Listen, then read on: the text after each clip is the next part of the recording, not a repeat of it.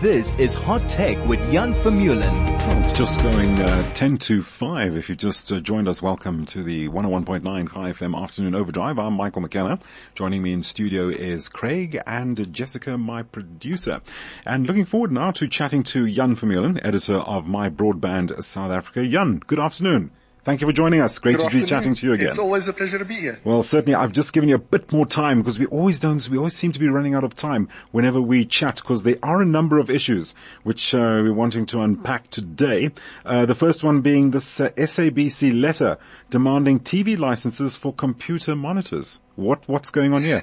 Yeah, that's a great question. But the SABC is sending out these notices with fairly ambiguous language, demanding that people pay for what they call TV monitors. Right. I don't know what a TV monitor is, because in South African terms, whether you're looking at the import codes or the SABC's legislation itself, you've got a television set and then everything else kind of thing. So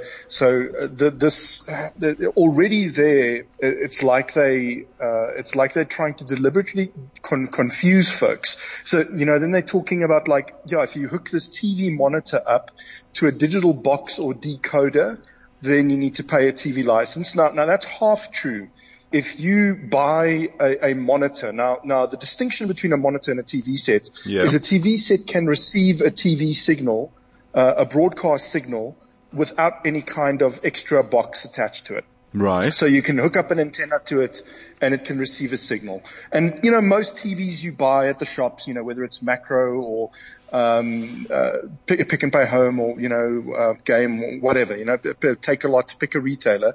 Usually those big screens are TVs. They come with a tuner built in and they require you to present a TV license to buy one.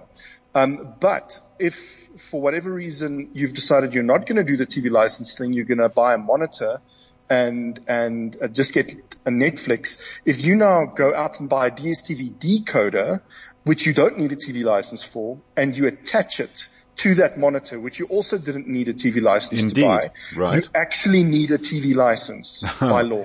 This is sounding, if I can come in there, this is sounding very opportunistic. I think we're just trying to, rake in something. Am I correct? Yeah. So the decoder thing, I can kind of understand because it's a broadcast signal. That's the way the law was written and intended.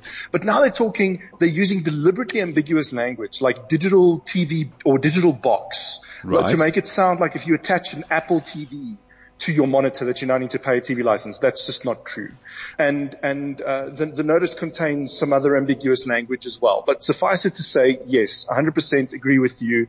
And OTA's chief executive, Wayne Divenage, also agrees with you to say that this smacks of opportunism from the SABC side, because their compliance rate's incredibly low. Over 80% of registered TV license holders in this country are not paying their TV licenses. Well, there's the answer, out of disgust with how the country is being mismanaged. Yeah.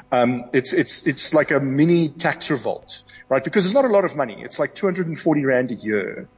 But I think people are just so sick and tired that they're going, I can get away with this. You can't get away with not paying your taxes. SARS will come for you. Of course. But we're able to get away with not paying our e-tolls, with not paying our TV licenses. And so that's what people do, to register their protest. Anyway, and so the SABC is desperate for this revenue.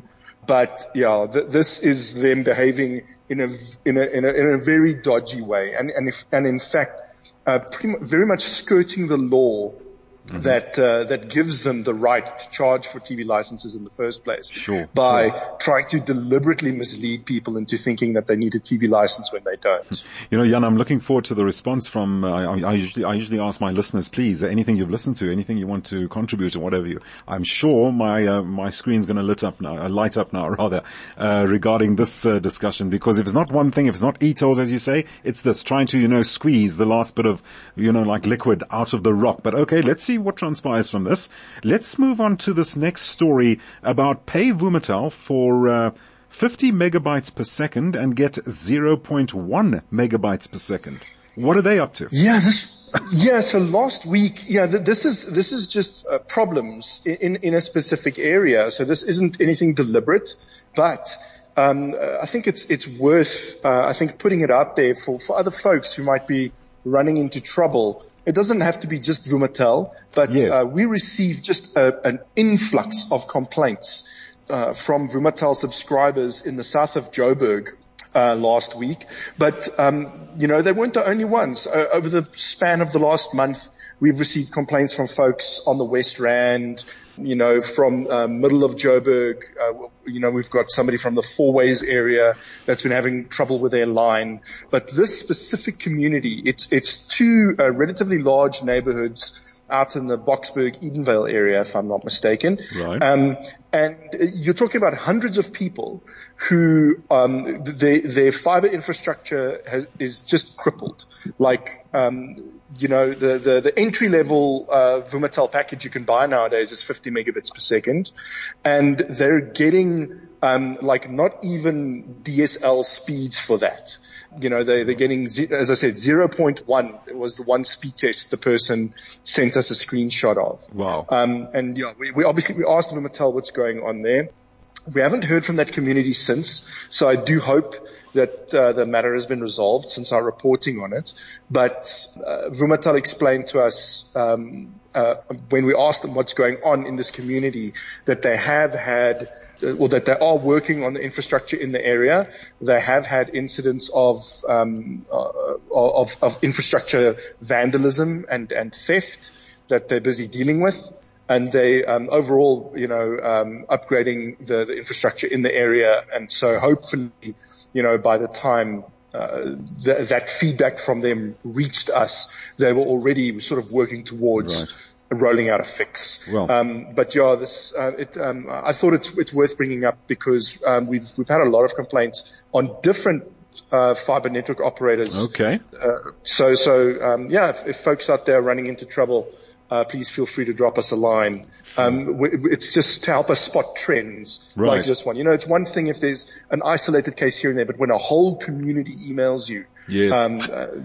Then you realize there's a massive problem. I can well imagine. If it's not one thing, it's another. What we're going through these days with increases, petrol increases, load shedding, etc. Now, the next story I wanted to chat to you about is South African motorists must now pay secret fees snuck into car loans.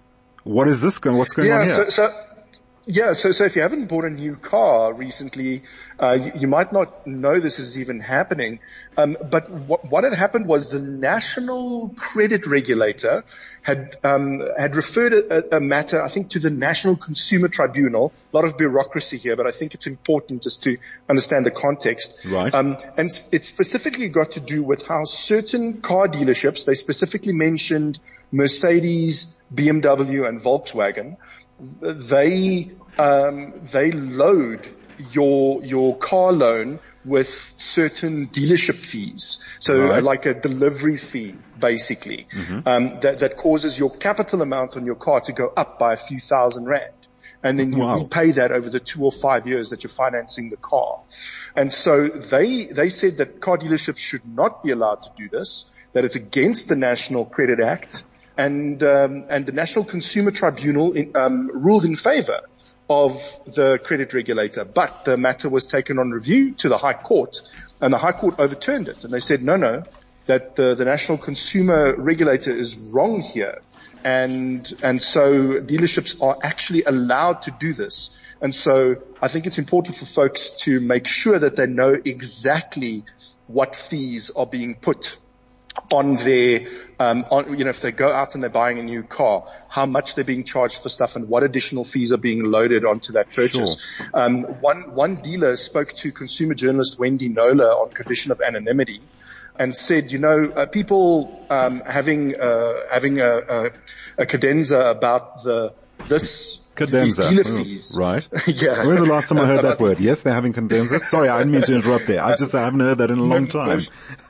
No stress at all. So folks who are worried about this dealer fee, it's actually comparatively small. Look, it's an important issue, but this dealer said people should also be having a conversation about the fact that these dealers are charging, double the price on certain upgrade items. So for example, if you buy a car and then have a tow bar fitted. Yes. That tow bar should cost 4,500 Rand, but they charge you 8,000 Rand for that tow bar. Okay.